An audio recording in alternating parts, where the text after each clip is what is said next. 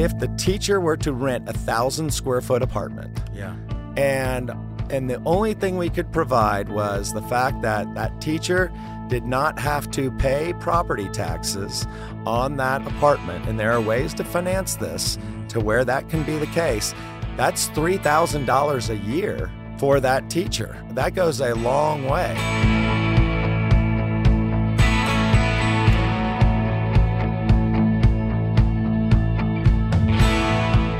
Hello, everybody. This is Aaron Silva. Welcome to our special edition of the Eanes Parents Unite podcast, our candidate series, where we are meeting with each candidate for Board of Trustees at EISD one-on-one and hearing from them exactly how they feel about a multitude of issues and what they're willing to talk about to get your vote. This year, there are a total of 5 candidates running for 2 open places, number 6 and place number 7. Ellen Balthazar and Heather Sheffield are defending their incumbent seats from Jay Lamy, David Borrutia, and Jim Withers. Beginning over a month ago, we invited all of the candidates to the podcast with the understanding that we would be completely fair and above board, that we would discuss the same topics with each of them, and perhaps asking the questions in a slightly different way based on their candidacy. The topics we proposed to them were the budget, the DEI policy, library books, and last but not least, we wanted to make sure each candidate had an opportunity in their own words to pitch as to why they deserved your vote for Board of Trustee this year. Each of them were offered full editorial control over their episode, allowed to hear their episode in advance, and at their option, make edits or re-record anything on the podcast. I actually met with each candidate in advance for about 2 hours to get to know them because I had never really met any of them or knew any of them before the podcast.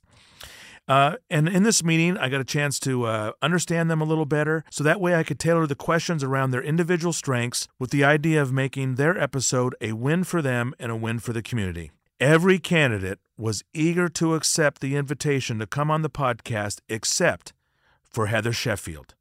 She decided not to record a podcast, but her opponent, Jim Withers, did. We also have an upcoming public square forum that we are hosting on the evening of April 20th at Riverbend Church. I will moderate this discussion, and it will also be a live broadcast that anyone can see and hear on the internet.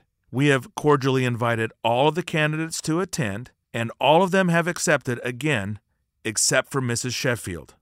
I think we have made a tremendous amount of progress interviewing each of our candidates, and I know you will find each of them to be interesting on their own. I know the episodes may run a little long, but I highly encourage you to listen to every single minute of what they have to say. We are truly fortunate to have such wonderful parents willing to run for Board of Trustees of EISD. I hope you enjoy this episode.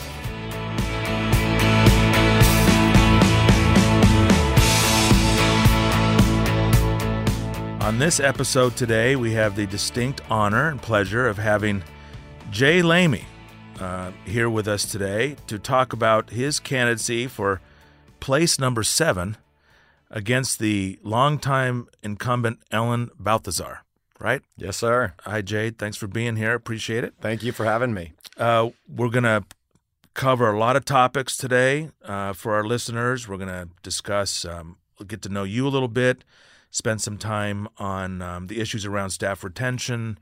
Of course, we'll talk about the hot topics du jour, DEI, library books. We'll get into the budgets. We'll try to understand what you're bringing to the table as a candidate. And by the end of the interview, folks will have a better idea of whether or not to vote for you. And as a special bonus, you're going to sing for us at the very end of the episode. Absolutely. It might not be great, but I'm still going to do it. All right. Well, we encourage all the candidates to bring their talents, good or not. Doesn't matter. As long as you bring them here, it'll be there for all recorded history. Perfect. Because once we post it, we can't delete it. Yeah, I think God has asked me to actually have some humility. So if it's out there for all recorded history, then that's probably just something to remind me to stay humble. Okay. Well, tell us, for those folks that don't know you, tell us a little bit about you, your family, where you're from, background. We don't need a full resume, obviously. Maybe get into a little bit of your business experience. Sure. So I actually grew up here in Austin. I went to Cedar Creek Elementary School. I was part of the first class to go to Valley View Elementary School in 5th grade. Then I went to Hill Country Middle School. So I've been. So this was back in 1980. So I've been in the school district all the way since back then. Ultimately, my parents wanted me to go to St. Stephen's, and so my brother, who is 2 years younger, he actually went to the Eanes. He went to Valley View, Forest Trail, West Ridge Middle School. He hit them all. He hit them all. He hit them all, and he convinced my parents after going to St. Stephen's for 1 year that he was supposed to go to Westlake.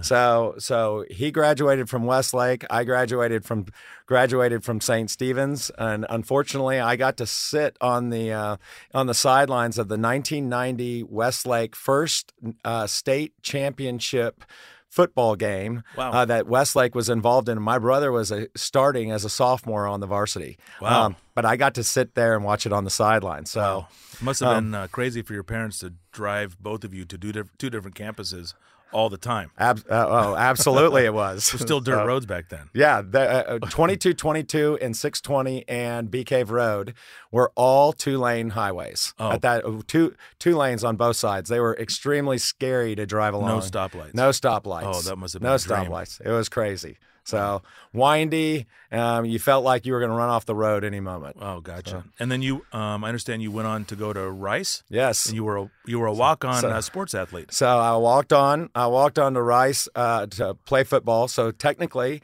I was told that when I went to Rice, I was told that I was not good enough to play football. So I was a walk-on, but I was also not smart enough to get in through my own merit. So the football team helped me get into the school. So I was a preferred walk-on, and that's a classification. That was a classification. A preferred walk-on. Yeah. That's your academic. So they call ticket. them today a PWO. So preferred walk-on. Cool. So I was a preferred walk-on at the time, and I was literally probably one of the worst quarterbacks in the history of Rice that never actually saw the field as a quarterback. Practice dummy. I was a practice dummy. I was a number of times I thought I was going to quit playing, and then finally I decided, you know what, I'm going to move to go play safety. And by the time I was done, I was a first team academic All-American, which means at Rice, you are able to calculate how bad the other team is running up the score on you as you run down the field. Like I can calculate it a little bit faster than the other people. And you have so you're here. You have a family, children in the system, a wife. Yes. So I have a 17-year-old son who's a sophomore at Westlake, and then I have a 10-year-old daughter who is a 4th grader at Bridgepoint Elementary, and a 7-year-old kindergartner. And we held her back. We held her back during the year of COVID. Everyone got held back. Yes. So everyone, whether you did it or the school system did it.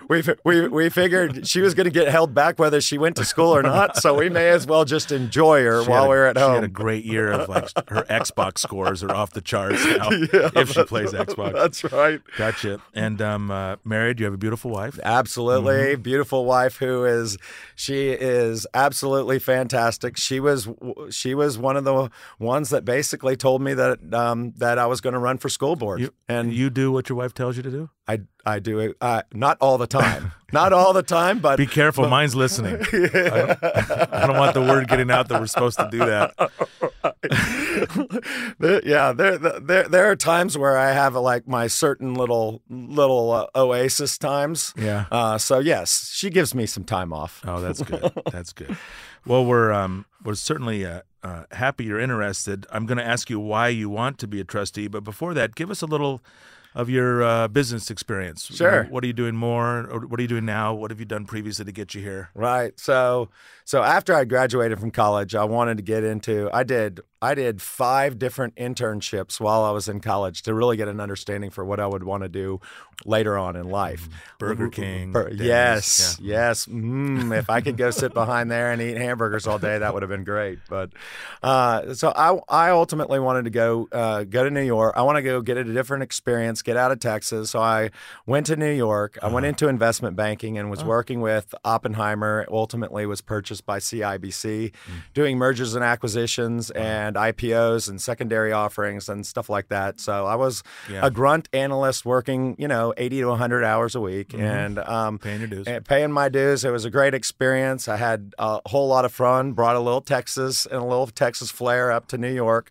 So they enjoyed it. But then ended up going to Boston and worked for a private equity firm for a year and ultimately came back to Austin, worked with Trilogy and PC Order and realized that, that was at a time in 1999, 2000 when a lot of people wanted to get into it was the .com era. And I realized, that I can talk a little bit about that later, but I realized ultimately my pathway was real estate. My father had been doing real estate and he really enjoyed it. And I thought, at some level, oh my God, I failed. I've gone into real estate, done what my dad did. I'm doing what my dad does.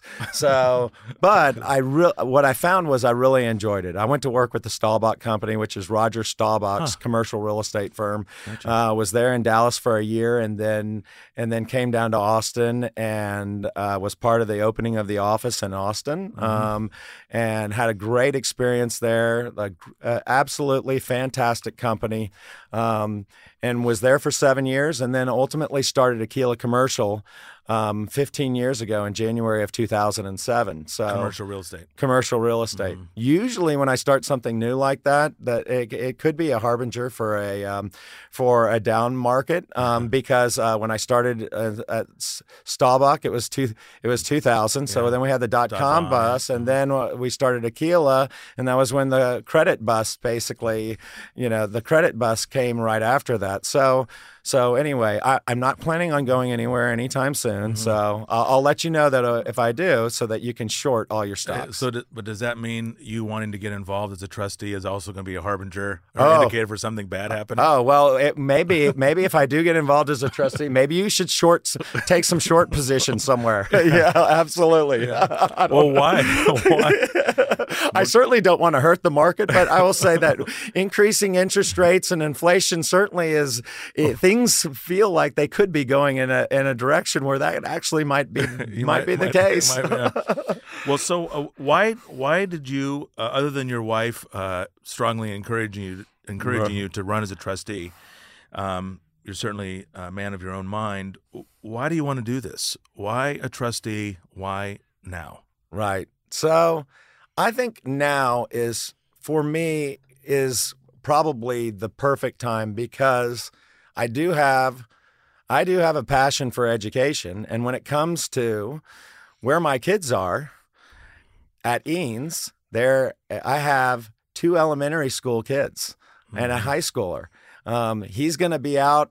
He's going to be a senior in 2 years, and in 2 years I will have 1 in elementary, 1 in middle, and 1 in high school. And I see some of the things that are going on in the district, and I think that there's an opportunity for me and the skill set that I have to come in and help them out with the issues that they have. I think that the pandemic also created maybe a little bit of a divide in our community, and there's an opportunity there too because I'm usually somebody that I like to bring people together, and it doesn't matter which side of the aisle you're on. Like you're very affable, no question about it. Usually, I like to bring humor. Can usually bring people together, and I guess I learned some of that from my father. But yeah, I appreciate you saying that I'm affable. You are affable. Absolutely, you are. So we have a lot going on right now, right? Which is a big motivator about why you're deciding to be a trustee, and the timing is right for you to help come solve some of these issues you believe. And so we want to we're going to go through a few of these and get your ideas, so hopefully voters out there can make a decision about you or Mrs. Balthazar or the other candidate, David Brutia.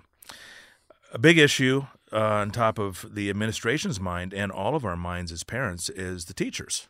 Absolutely. We know that we have an attrition rate that's too high.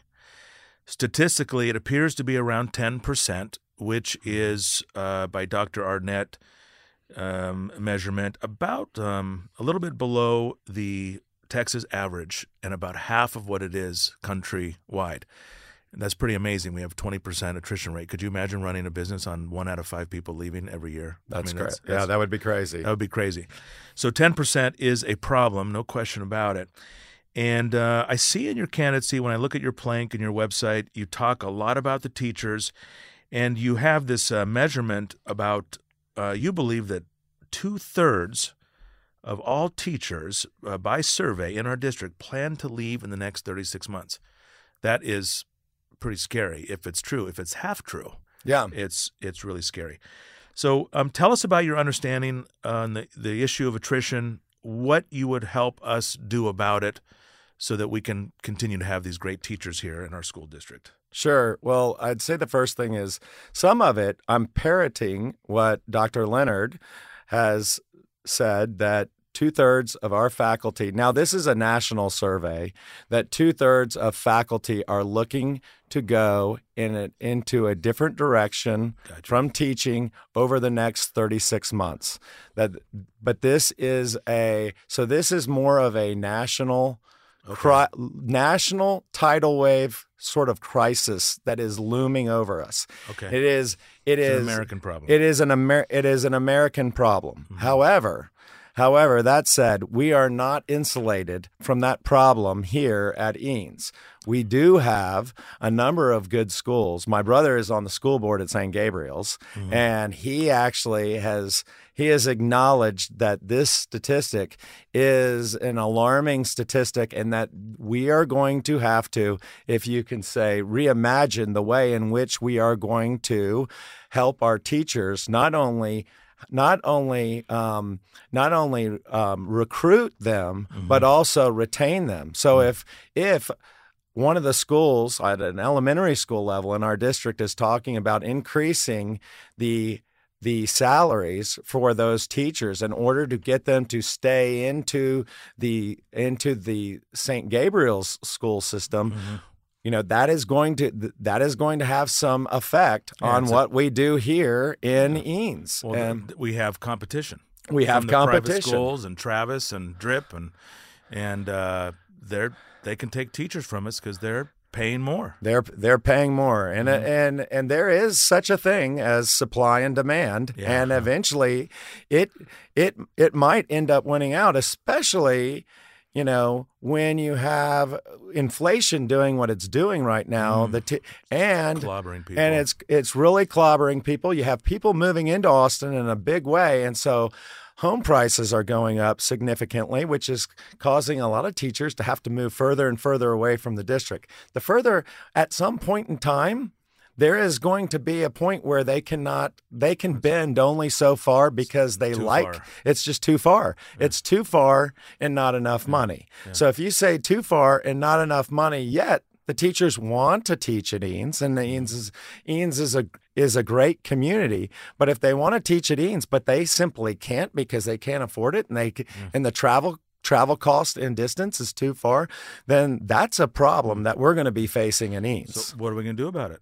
So that's why we want to elect you, right? What are you going to do if you're elected? Absolutely. So we're going to need to pay. We are going to need, not only in the short term, we're going to need, think about this problem from a short term and a long term, on a long term basis. Okay. So there are a few things. One, I mentioned that we need to pay them more, and I think we're going to need to find creative ways in which to pay them more. Sometimes we hear complaints about, well, Robin Hood takes all of our money. But that's statutory. There's nothing you can do about it's statutory. The thing is we can continue to complain about the things that the state is going to do, but we can't control that. The school board is there to help control the things that we can control.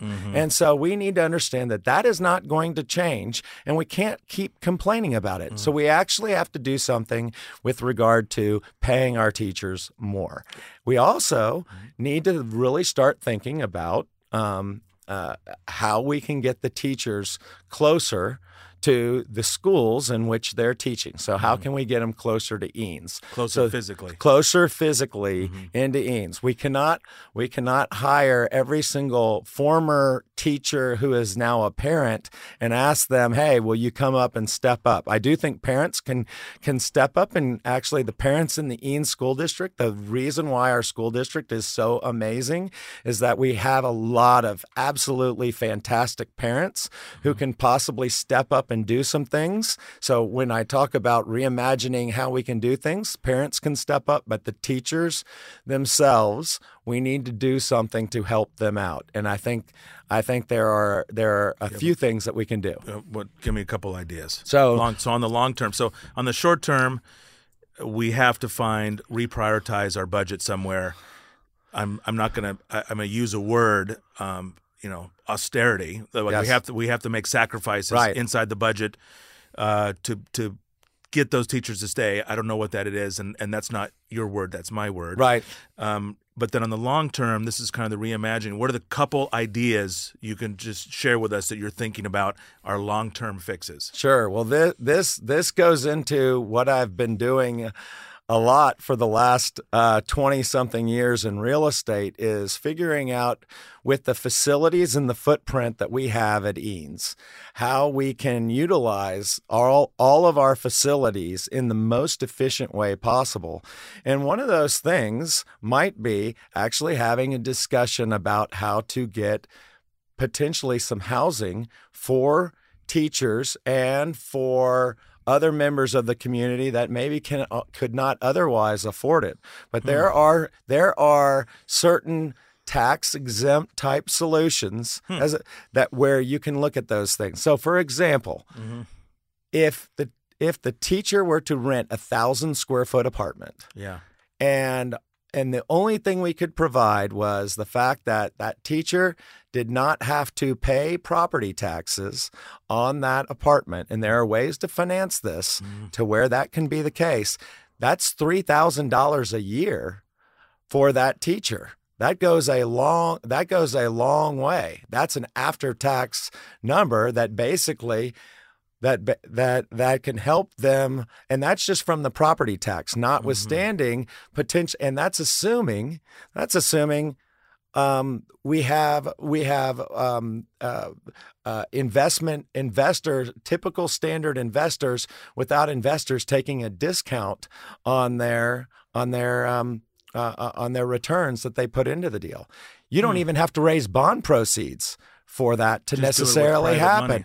You can do it with private. Because an investor is going to carry the appreciation, take a discount on their cash-on-cash returns. Yes. In exchange, there's property tax relief for the owner, the teacher. They live in the community. They live in the community. They don't have to drive as far from the community. So we have a number of facilities. We are underutilizing our elementary schools at a pretty good level, and not only are we underutilizing them from a capacity standpoint, but we are. You mean the property themselves? The properties themselves. The size of the property. Yeah, the size of the property. So you're thinking developing properties that the district already owns. Potentially, yes. I mean, it is something that we definitely need to look into. It's creative. It is. So I'm not here when it comes to the board. I'm not here to I am not the dot the I and cross the T person. Yeah. Okay. I am. And so if that, and I think that the board currently has a lot of dot the I, cross the T people, which actually makes it, which at some level makes it a great team if you insert me into the team because I'm a big thinker, I'm a big problem solver, and those people who like to dot the I's and cross the T's, guess what? I can be the quarterback, they can be my linemen, we can go out and we can go win a few state championships together. And there's certainly a few people on the board that these concepts would be beyond their capability to understand. Yeah, and that's no shot against anyone on the board. It's not their expertise. No, it's just not their expertise. This is not something I barely understand what I just repeated back to you. So I'm not too far off. Don't let me fool people. I'm not that bright myself. Well, every once in a while, you could possibly help me do some interpretation. A lot of times things joggle around in my brain, and I do sometimes need an translator. I need a translator sometimes. So. All right. Well, if you get in, give me a call. Okay. So the long-term goal, the creative ideas, which is effectively monetizing our facilities. It is monetizing, or leveraging them for other purposes, living density purposes, taking care of our own, these types of things. Very interesting. That's exactly right. And I've done some of this already before. Even working with done. It can be done. It's plausible. It's plausible. Yeah, that's important. I also, in talking to you at our meeting, you brought up the concept of endowment. Yes. Tell me where an endowment plays, if at all, as a possible solution or partial solution. So endowment really comes more into the longer term solution.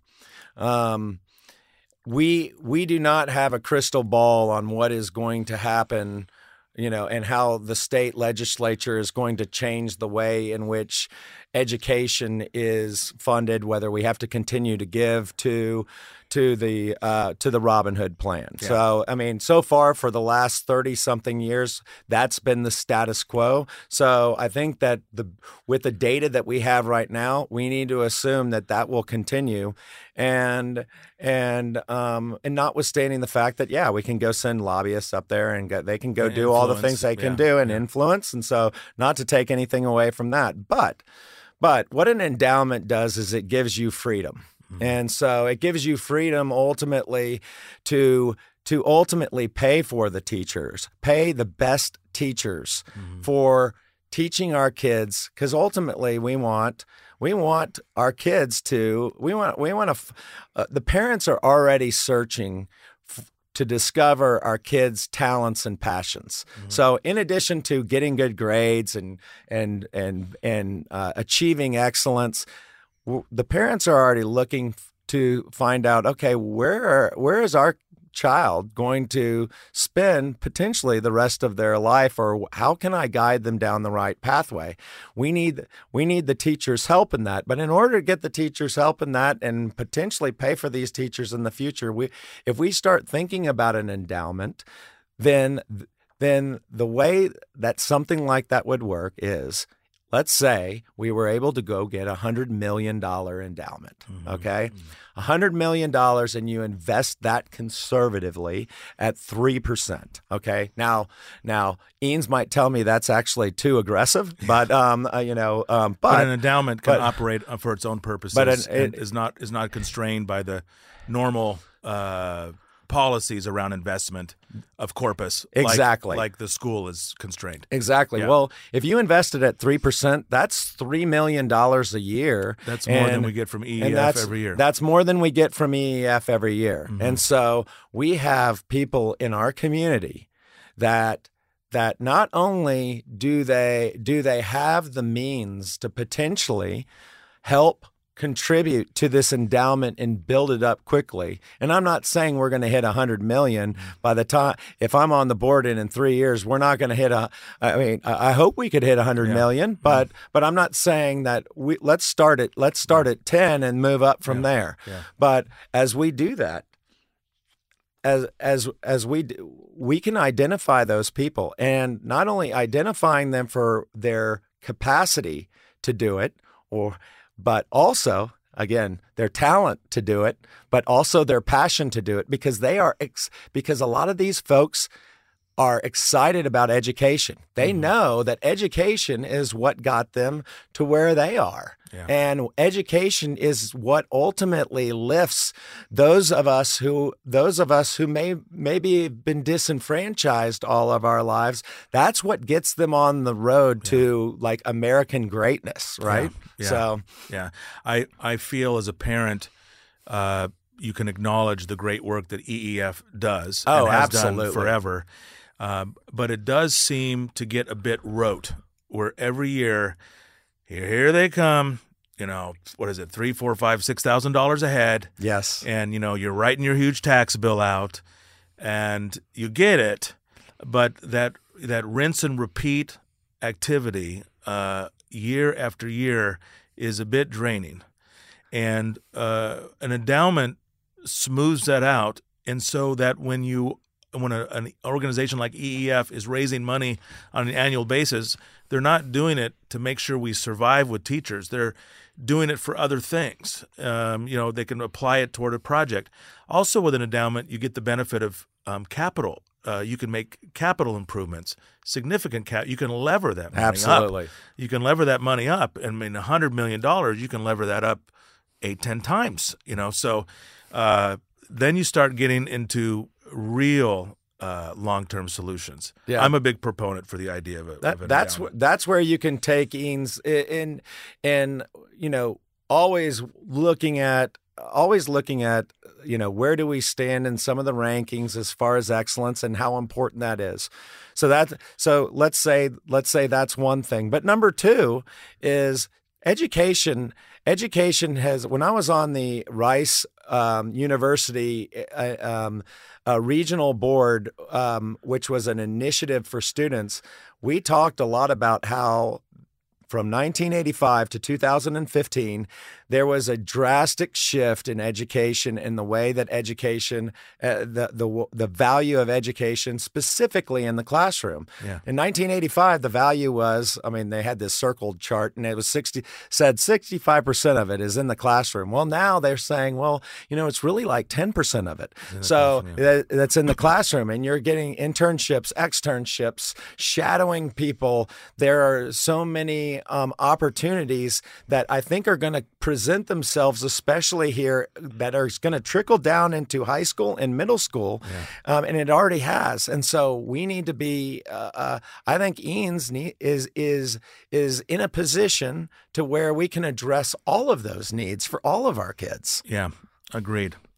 Let's shift gears a little bit and get into communication. Sure. A big thing on all of our minds as parents is communication, or the lack thereof communication, especially over the last 2 years, maybe three years. There's been a lot of questions on transparency on what the district is doing, clarity of what it is, why it is they're doing what it is they're doing once you find out what they're doing.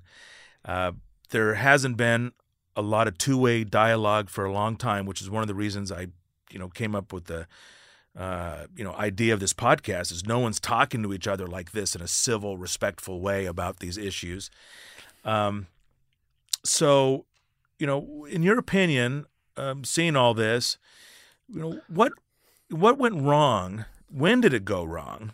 Are there any examples of what you would try to influence how things would be done differently if you had a seat on the board? Sure. So, I think while some of this has been a progression over the last 5 years, where there was a huge spike was at the pandemic. Yeah. Okay. So in the pandemic, you have, everyone staying at home. They're watching a lot of news, and they're getting different perspectives, and then people start getting divided. And strangely getting divided over political lines on a virus that doesn't actually know whether the virus doesn't know whether it's a Republican, a Democrat, a Libertarian, a Marxist, a fascist, or whatever. The virus is just the virus. So I think that what fear brings is fear brings a lot of negative energy, and I think that I honestly think that the pandemic created such a harmful divide, not only with the number of lives that it killed, but also with the number of relationships that it destroyed among people. And I think so. I think in a large part, that was where we as a community started to really get divisive. And so think about the idea as human beings, we're all isolating, and we're not meant as humans to be isolated. No, we're so we fraternal. are, I mean, gregarious creatures. yes, the root of the word communication, community, come together. It all. We'll sing later. Yeah. Okay. All right. Don't sing yet. Okay.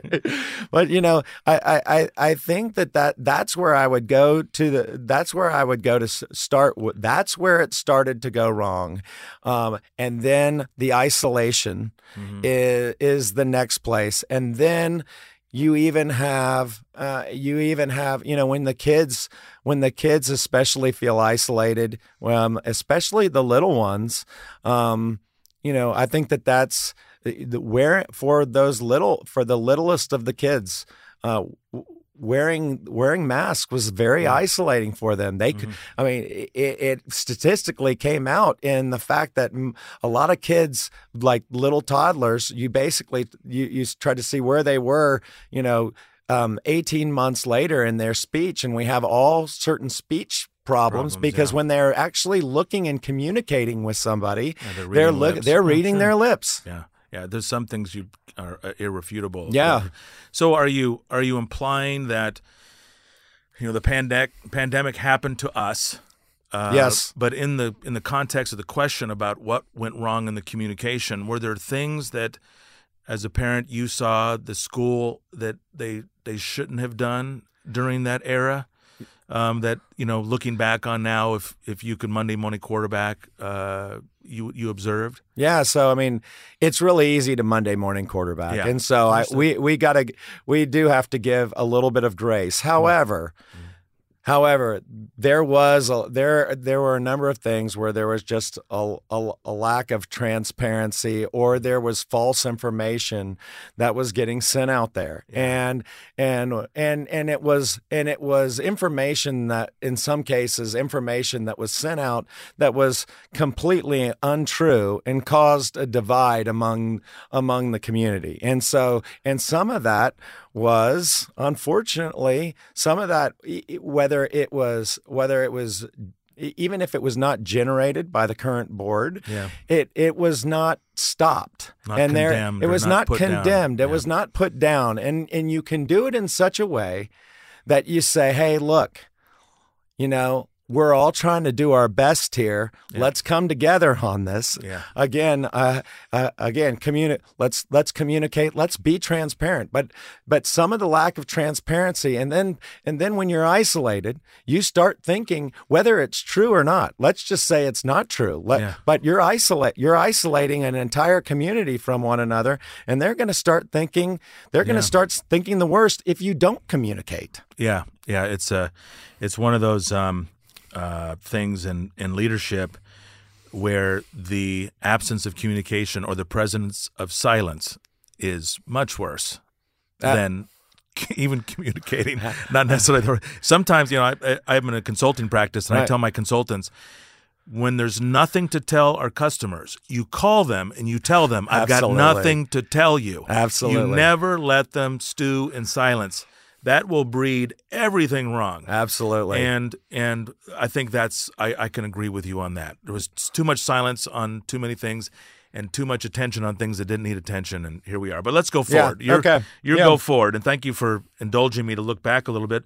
So what are you going to do about the communications going forward? If you're in there influencing, one member of the Board of Trustees, what are you going to do to influence better communication? Right. So there are certain things that when you get onto a board, and certain things that I certainly don't know yet because I haven't been on the school board at Eanes. But having been on the school board at St. Gabriel's and on other boards, there is an element of discretion that you have to have at times. And so certainly you have to be respectful of the discretion.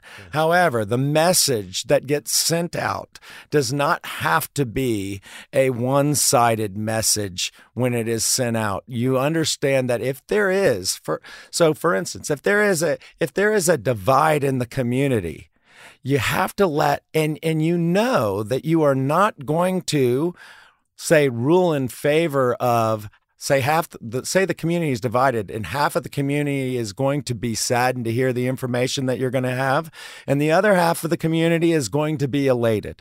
The way the message is delivered is to acknowledge to half of the community the disappointment that they are possibly feeling, and you need to at least, if you can't empathize, you need to sympathize with them and let them know, we're sorry, we cannot yet make this decision for you. However, you need to let them know that you are still continuing to look at things and not just do it from a lip service. It needs to be authentic. The platitudes. Right? And, platitudes, that ain't going to hunt. Yeah. That dog won't hunt. So you and then for those who are on the other side, let them know that, like, there's no reason to go around and boasting and let them know they need to actually show some grace to their fellow parents. Yeah. So I mean, ultimately, if we want to come together as a community, like our parents, even if they're divided on an issue, we need to actually get them to focus on commonalities. Yeah. So you brought up a moment ago your inexperience in being on a school board like this, and that's not remarkable until you do it. You don't have experience. Right. But I think voters would be interested in knowing, are there mistakes that you've made in your private career and experience that you learned from such that you can bring that into a public institution like this and translate it into why we want you to be one of our leaders? You have any examples? I really don't, and I sing, "Oh Lord, it's hard to be humble," because I'm perfect and I don't make mistakes. Yeah, I knew it. All right, next question. No, it's like Ricky Bobby. I'm the best there is. I mean, no one can hang with my stuff. No, absolutely.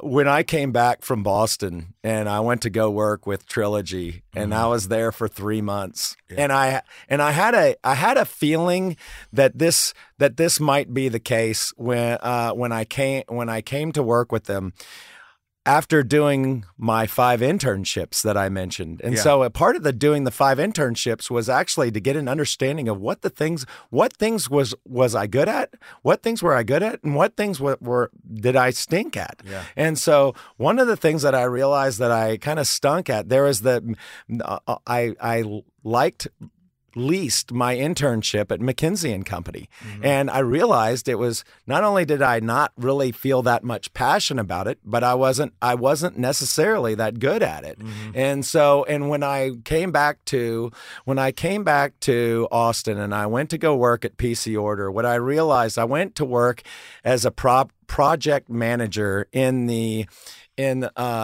office product arena. And I realized as a project manager, that was something that I was not good at. Mm-hmm. It was a lot about there were some things about organization and basically organizing teams and timelines. But what I did like, I liked all the kind of more investment banking and transactional stuff. I liked the strategy. Mm-hmm. I was asking, okay, rather than what do I need to do, I would always ask, why do we do this? Why do we do this? Not how and not how and what as much, but why. Yeah. So I think at a high level, that's where, I why said, do we do this? I said on the board level, I'm not going to be a dot the I and cross the T guy. I'm going to be a why are we doing this guy? And so I'm, at a high level, transactional, finance, entrepreneurship, those sorts of things. Those are things I'm good at. But the other stuff, I think there are people on the board. There are 2 project managers on the board right now, one at Apple and one at the LCRA. And so you got plenty. You know what? Guess what? That makes a good team. Yeah. Well, why are we doing this can grate inside of a governmental organization, right? Yes. Because they're a quasi-governmental organization, right. And their survival is contingent upon them continuing to do more things, right, and growing and having more influence and presence over order and these types of things. So they're always trying to do more things. So that concept of why are we doing this is going to be important. I think. I'm going to be that's the one thing that I will bring to the board, is that I will be asking why. And again, when I was looking at the strengths, and I look at this as any business person, I think you look at the strengths and weaknesses, and then of the board itself, and then I got to look at my own strengths and weaknesses, and then look at the opportunities and threats that present themselves to the district. And I was like, oh my goodness, a SWOT assessment. This is actually presenting itself like, it's lining itself up to where it's like everything's starting to point to me. And like, I was looking around to find out, okay, who else is going to do this? And ultimately I kept coming back to saying, this is pointing to me. Gotcha. The clouds open. Yeah. A beam of light. Yes. A beam of light came in, and there was a, and of course your wife's foot in your back. My wife's foot in my back after she had a few glasses of Sauvignon Blanc. Yeah, exactly. Just a side question. A lot of signs are up now. Congratulations on getting that done. Yours are kind of odd because they're only black and white. Right. What's the deal with that? Okay. So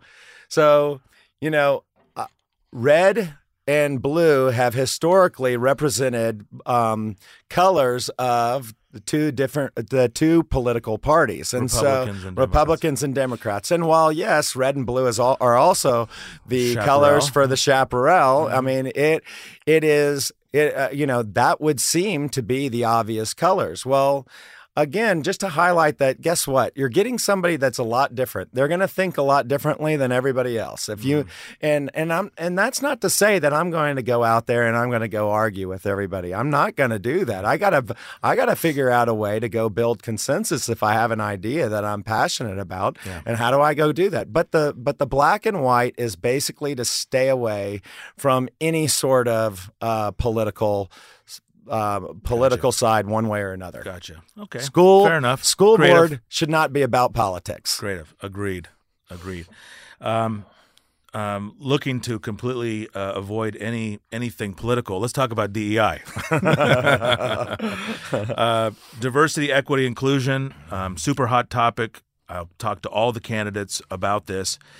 And I've had on previous episodes, I've had this discussion with Dr. Arnett, Mrs. Kallichstein, Eans for Equity, and I do have a genuine curiosity to find out what this is. And as a selfish parent, I'm interested in how is this going to make it better for my kids? I got 2 kids in the system. Is it going to make them earn more money when they get out? Are they going to get into college easier? Is it going to help them get better marks? Are they going to do their chores more often, shower more frequently? Like, what is it going to do for them? I'm curious, what do you think it is? So it's very frustrating for me to figure out what it is. I'm trying to learn, and I'm not saying that mockingly. I mean, I'm very interested in what it is. What do you think it is? And do you believe, in your understanding of what it is, that it's going to help your 3 children as they move through the Eanes system? Right. So I think the biggest problem is I've talked to executive directors and CEOs of a number of nonprofits who have incorporated DEI into their programs. And I've asked them what it is, and I've gotten different answers from all of them. Mm-hmm. And so once you start to get different answers on what it is, and it can't easily be defined, then it feels like it is put in. It feels like chaos, and so and there is nothing more unsettling than chaos, and the fact that people cannot necessarily define it. Yes, diversity. I mean, I think everybody. I would say as a business owner. You want diversity. You want to diversify your holdings. You need your customers, your employees. Your employees. You need a team everything. As a football team. So going back to the Westlake football analogy, if Cade Klubnik played every single position on the field, guess what? I think he'd get sacked a lot. Yeah, that's right. So you need to have some offensive linemen there. So I understand that. It just feels chaotic. Yeah, but it feels chaotic. The biggest thing that I think most people have a hard time defining is equity, and I haven't heard anyone really come up with a great definition for equity. Even people who say they are part of an equity movement. What I would actually say, let's reimagine what this is. Mm-hmm. Let's put it in the terms that everyone can understand. And this is why I would say if we focus, and this is what I think the EISD parents really want, is they want to feel like their kid, at the end of the day, is the only kid in the classroom for that teacher. Mm-hmm. It's just kind of like when a client, when I have a client, they want to feel like they are the only client, regardless. And if you ever say that I am too busy to talk right now, that means I'm too busy for you. Yeah. We don't want any child in our district to feel like our teachers, our administrators, or our parents are too busy for them. So I think at the highest level, if we actually say, let's focus on each individual kid and let's bring out, I said it before, let's discover, nurture, and maximize the talents and passions of our kids, then whatever DEI is, we have solved the problem. That DEI pretends to or suggests it will solve. Suggests that it will solve. So we have solved the problem because we are treating each individual kid that way. And there is such a thing that if we can say that DEI is a way for us, just like we look. Just when we establish relationships with people, we start by actually talking about our commonalities. Yeah. If we want to talk about the really tough issues that existed a long time ago, certainly some of it is historical, and those are in the books, and we can talk about it. But if we want to talk about the really, really tough issues, you have to establish a relationship with that person or the other person. You cannot shove something down someone's throat. You have to there has to be engagement. It just has to be engagement. Yeah. And I would say that, it happened for me organically when I went to college. I mean, more than half of the players on the football team were African American, and I had not hung out with many African Americans. Well, guess what? By the time I was a senior, I was the guy in the locker room. What's your nickname? Is the lame dog. Yeah, lame dog. Yeah, and they gave that to you. They gave me the lame dog dance, and this might not. I don't know if this is accurate. Okay for a podcast, but a bunch of naked guys in the locker room running around dancing the lame dog dance. So you don't think that you needed DEI in high school to prepare yourself for that for that experience later on? I did not need DEI to prepare me for that experience. Nor did I. So I could say I did not need it. What I found is I found was a celebration that some of my African American brothers actually did things a little bit different than some of my friends from the past. And guess what? We can celebrate those things. Yeah. Let's celebrate them. Let's actually engage in a positive discussion. That is, to me, that uplifts the whole community, and it makes it. Not only does it uplift the whole community from a race standpoint, we're talking about. We have a lot of kids at Westlake who deal with depression. If you have something that basically where you stay positive with people, you can hopefully help those kids who are dealing with. There are a lot of kids who deal with that. So hopefully we can that can be solved either organically or through something that might come out to be really positive and uplifting to everybody. Yeah, I do agree that parents have not been brought into the conversation completely. It's probably a misstep from the past, and it does continue to push forward. And as I talk to the different folks on DEIs, it's about some of it's about race, some of it's about giving teachers information on how to handle sensitive issues around a race or other, gender-related things that are, all a multitude of stuff. It seems like it's kind of everything and nothing at the same time. To me, it just seems like a very common sense, a level of kindness and respect for one another, that it doesn't actually have to be a thing. Right. Like it's just a value. And so because parents have been kind of feel left out of the conversation, they interpret that as the school is supporting values that I should be doing at home. Right. Where do you feel about parental rights in general, and where the school is taking on parental rights? Or, was one of my guests, Jackie, on a previous podcast said, parents are giving up their rights and allowing the schools to do it because maybe they're not great parents. Where do you feel parental rights are? I think I think parents are ultimately the primary educators of our kids. And so long as, if you have one or two parents in the household, the parents are the primary educators.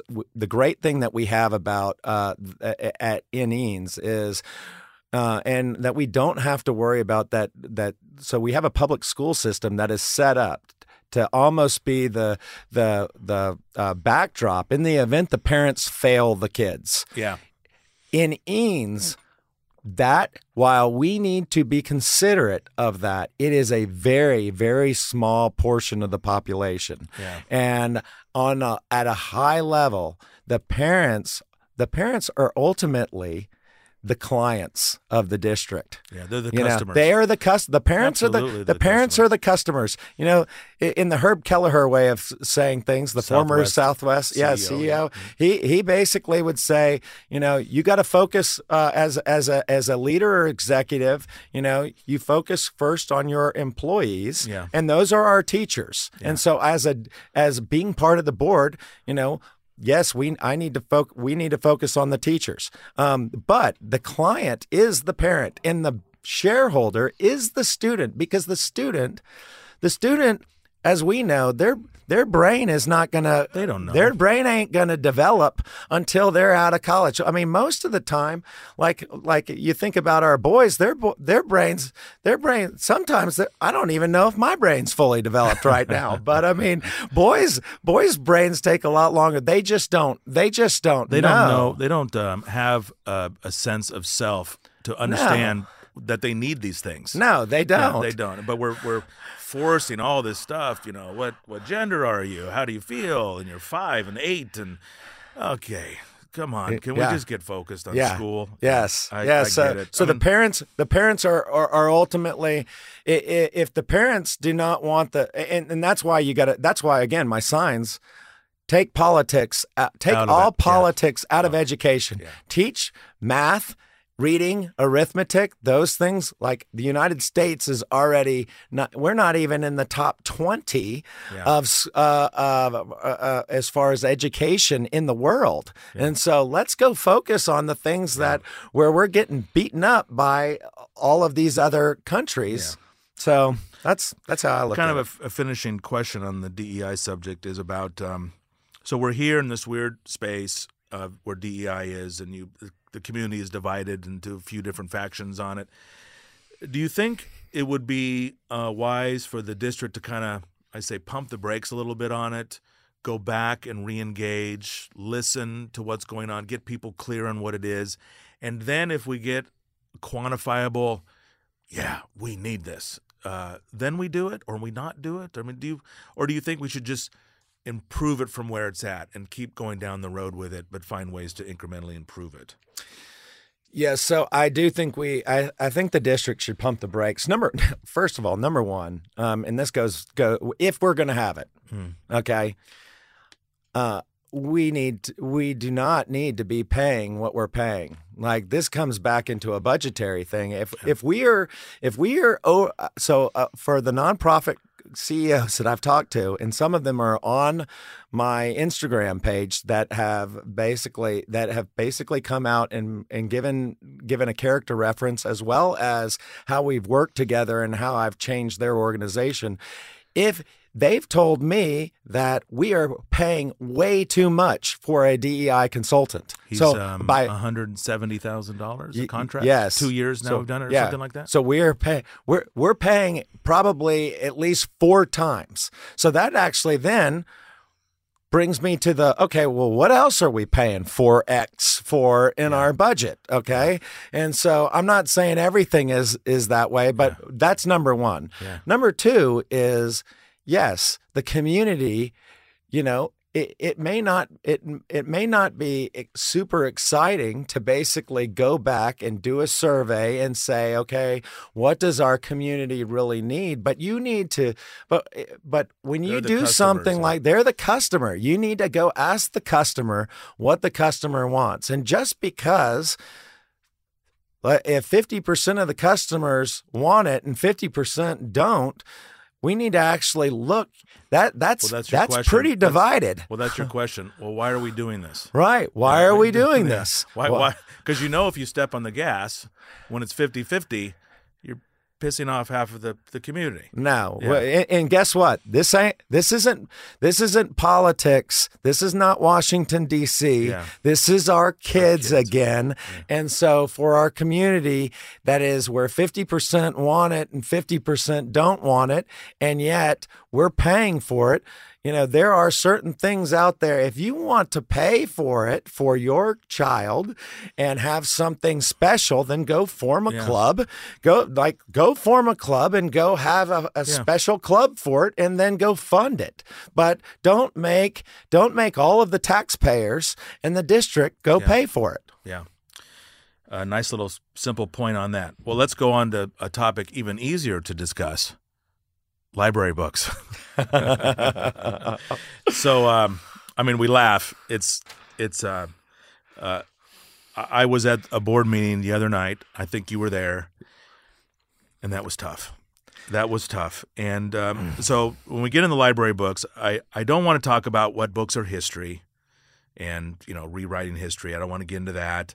I don't even want to get into books that are about homosexuals or gender dysphoria or anything. Let's leave that stuff to the side. Let's just talk about what we saw the other night and heard at the board meeting, which is gratuitous, hardcore, vulgar, X-rated, you couldn't get your kids into a movie at this age content in books that are in our schools. Some are in the high school, some are in the hill country, some are in the middle school, some are at the elementary.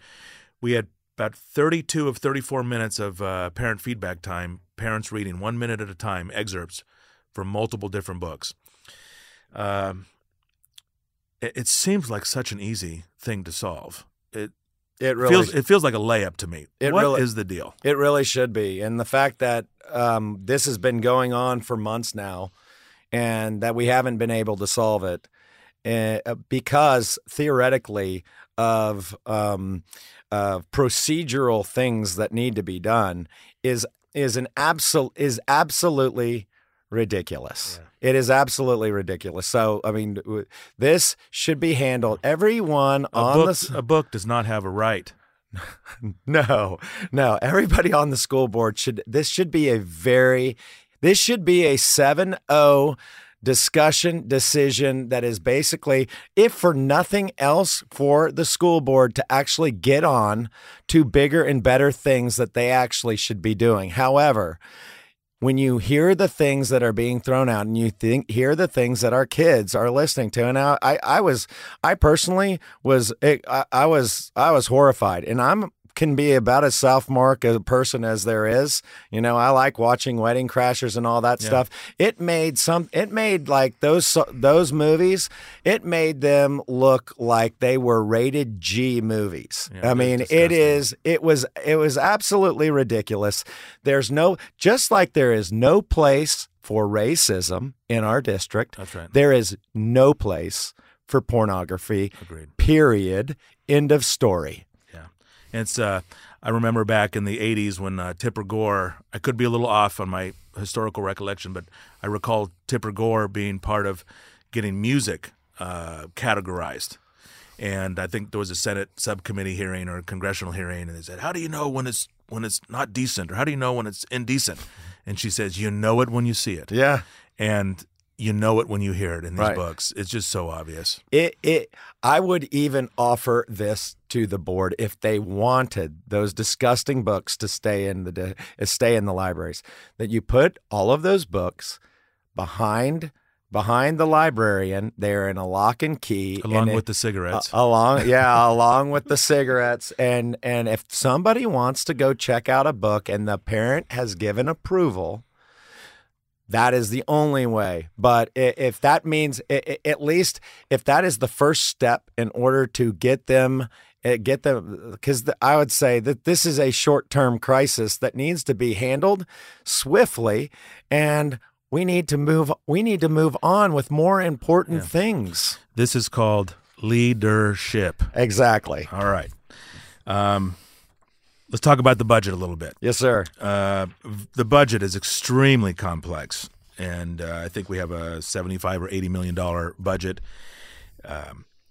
It's obvious that we have a problem. Now, the Dr. Arnett here reminded me that this year's budget is balanced, which is good. Yes. And the other night, I heard some of the board members bringing up that it is balanced, which is good.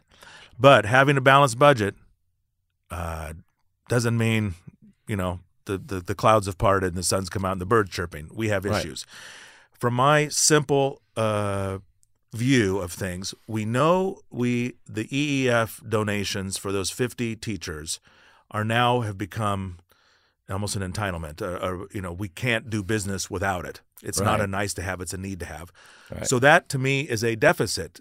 We should be funding that on our own, and it should be gravy if it comes in. So that has turned into a must-have.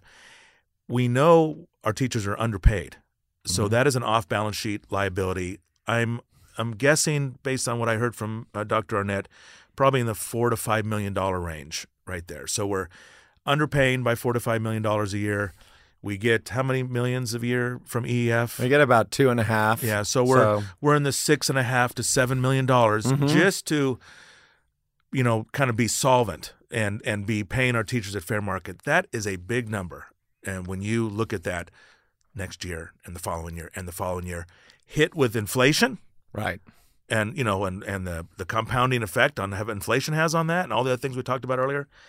Do you see it this way? Do you see something else that you would like to bring up?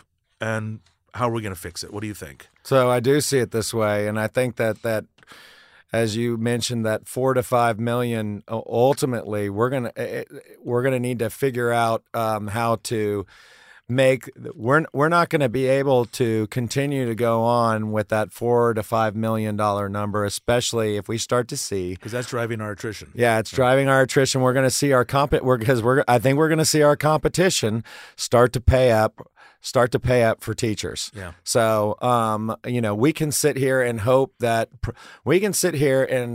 say, well, we hope that property values go up. We can.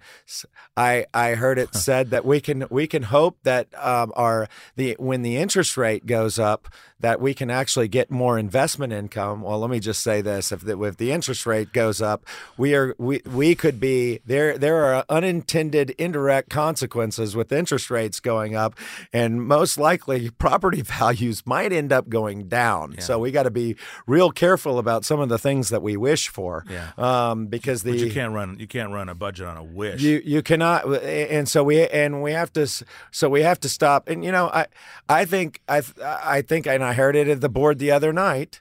I heard one of the board members say, it makes me sick that we send $104 million out to the state. Yeah, I mean, the fact that is actually taking up anyone's breath is. I mean, it just doesn't need to be nothing said you can do about because it. There's nothing that can be done about it. Cry me a river. Yeah, I mean, listen, aren't we supposed to be there on the board to not actually sit here and actually state the obvious? We're here to go solve the problems. We're not victims. So we need to think about how are we going to go make up that? How are we going to go make up that gap? Yeah, the idea that EEF each year has $2.5, maybe $3 million. That is, God bless them. Yeah, they are doing God's work. They are out there, and they are But each year it is an anxiety that does not need to exist. Yeah. So there are things I think that we can. If they don't hit their number, we're losing losing teachers. That's what I'm saying. It's you need it. If they don't pay the rent, you can't. Yeah, if they don't hit the number, then we're losing payroll. teachers. So we need to actually. So I think that there are some things that can be done. So I mentioned before with our facilities, even and things with our facilities where we do not have to go back to the community and actually ask for a bond on something. Now, some cases we might ask for a bond, but there are ways to reduce the bond, and some of that is actually using our facilities to try to squeeze every amount of revenue that we have out of our facilities. Yeah. And I think there's some low-hanging fruit. Think about this: for every $100,000 that we are able to generate in income, it can reduce our ultimate debt ask of about 1.5 to somewhere around $2 million. So we can reduce the need to go ask for that much more debt and put that back onto the community. So now the community might have to go pay a little bit more if they want to go play tennis at Eanes, but let the people who want to play tennis, they can do that. But there's ways to, I think that the existing PAC has an opportunity to take in a church. So if there's a church out there that wants some temporary facilities, come in on Sunday and bring your flock in, and we're open for business. Bring the church in, your worship, and give us the opportunity to reduce our debt in the future. Yeah, because, but Jay, yes, that could be a violation of church and state. Separation of church and state. I joke, but that'll come. Well, I know, but again, it's creative. I will say that St. John Newman, when we started the St. John Newman Parish, and I say we. I actually can't say we. I was actually in fourth grade, but that we actually did it at Cedar Creek and Valley View Elementary School. I stand corrected. So why did you decide to run against Ellen Balthazar and not Heather Sheffield? So, I really like Ellen. I really do. I met with her at Summer Moon. And she's a wonderful lady. She really is. And she's worked for 21 years in our district. and and that level of service. I can tell you this right now. I am not going to be on the board for 21 years. Yeah. I don't know if I don't think I'd be on the board for half that. Yeah. But that is an accomplishment, and that is a level of service that you have to really appreciate. Yeah. So, but the reason that I ran against her is, I would say, number one, I know that I'm going to behave myself because I like her. Yeah. I mean, I really do. And I know I'll behave myself. I'm not there's I'm not going to say anything, but I do believe this, that 21 years is too long. Yeah. And I think that there is, and I think that what we see in what we see in Washington, and all the divide that you see in Washington, if we have, I've talked to Republicans and Democrats alike, and every single one of them believes that term limits in Washington would be the best thing for our country. Yeah. After a while, you become institutionalized, and then you just diminishing return. Yeah, it's a diminishing return. Yeah. I mean, if I were at a place that long, I mean, I might have to consider what I'm doing. So anyway, some would say in her defense that being there that long is an asset, and she knows how to get stuff done, and she can influence things that a new bird coming in like yourself might not be able to do. Absolutely. Being there for 21 years can be an asset, and I would say that there is going to be knowledge that she has that not only do I not have, but the existing board members don't have. Yeah. I would say where I think that she could actually really do a absolutely fantastic job is if she would consider going to EEF or going or doing something else where she's still engaged. Yeah. And again, because she does have a great following. Oh, yeah. And I, for one, would be one to say, hey, listen, as with the idea of that we need to actually come together as a community. That's why I want to. My first thing is actually saying, hey, look, thank you so much, regardless of whether I win or lose. Thank you, Ellen. Yeah. But to say that.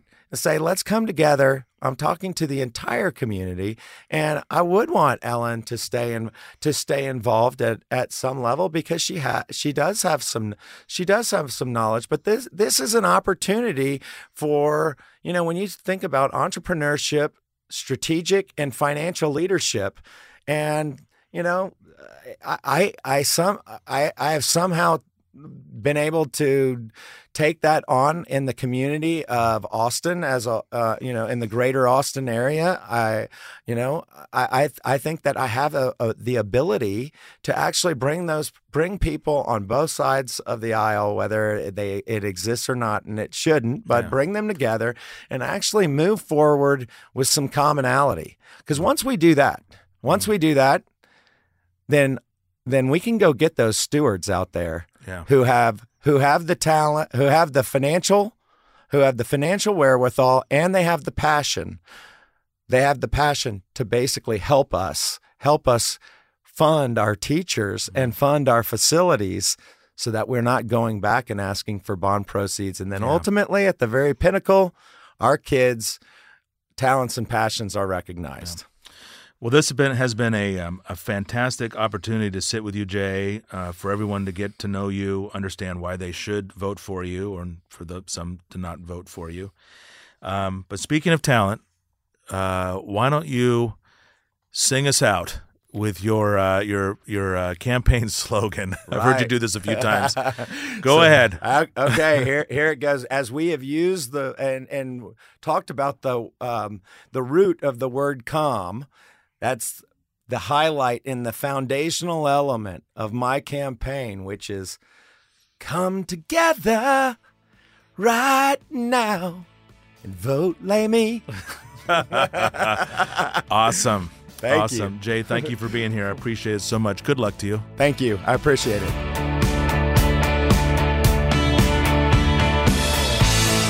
This podcast is brought to you by Eanes Kids First. ensuring that EINS prioritizes our children's well-being, honors parental rights, and unites our incredible community. To learn more about our mission or to donate to our cause, please visit us at EINSkids.com. That's EANES kids.com.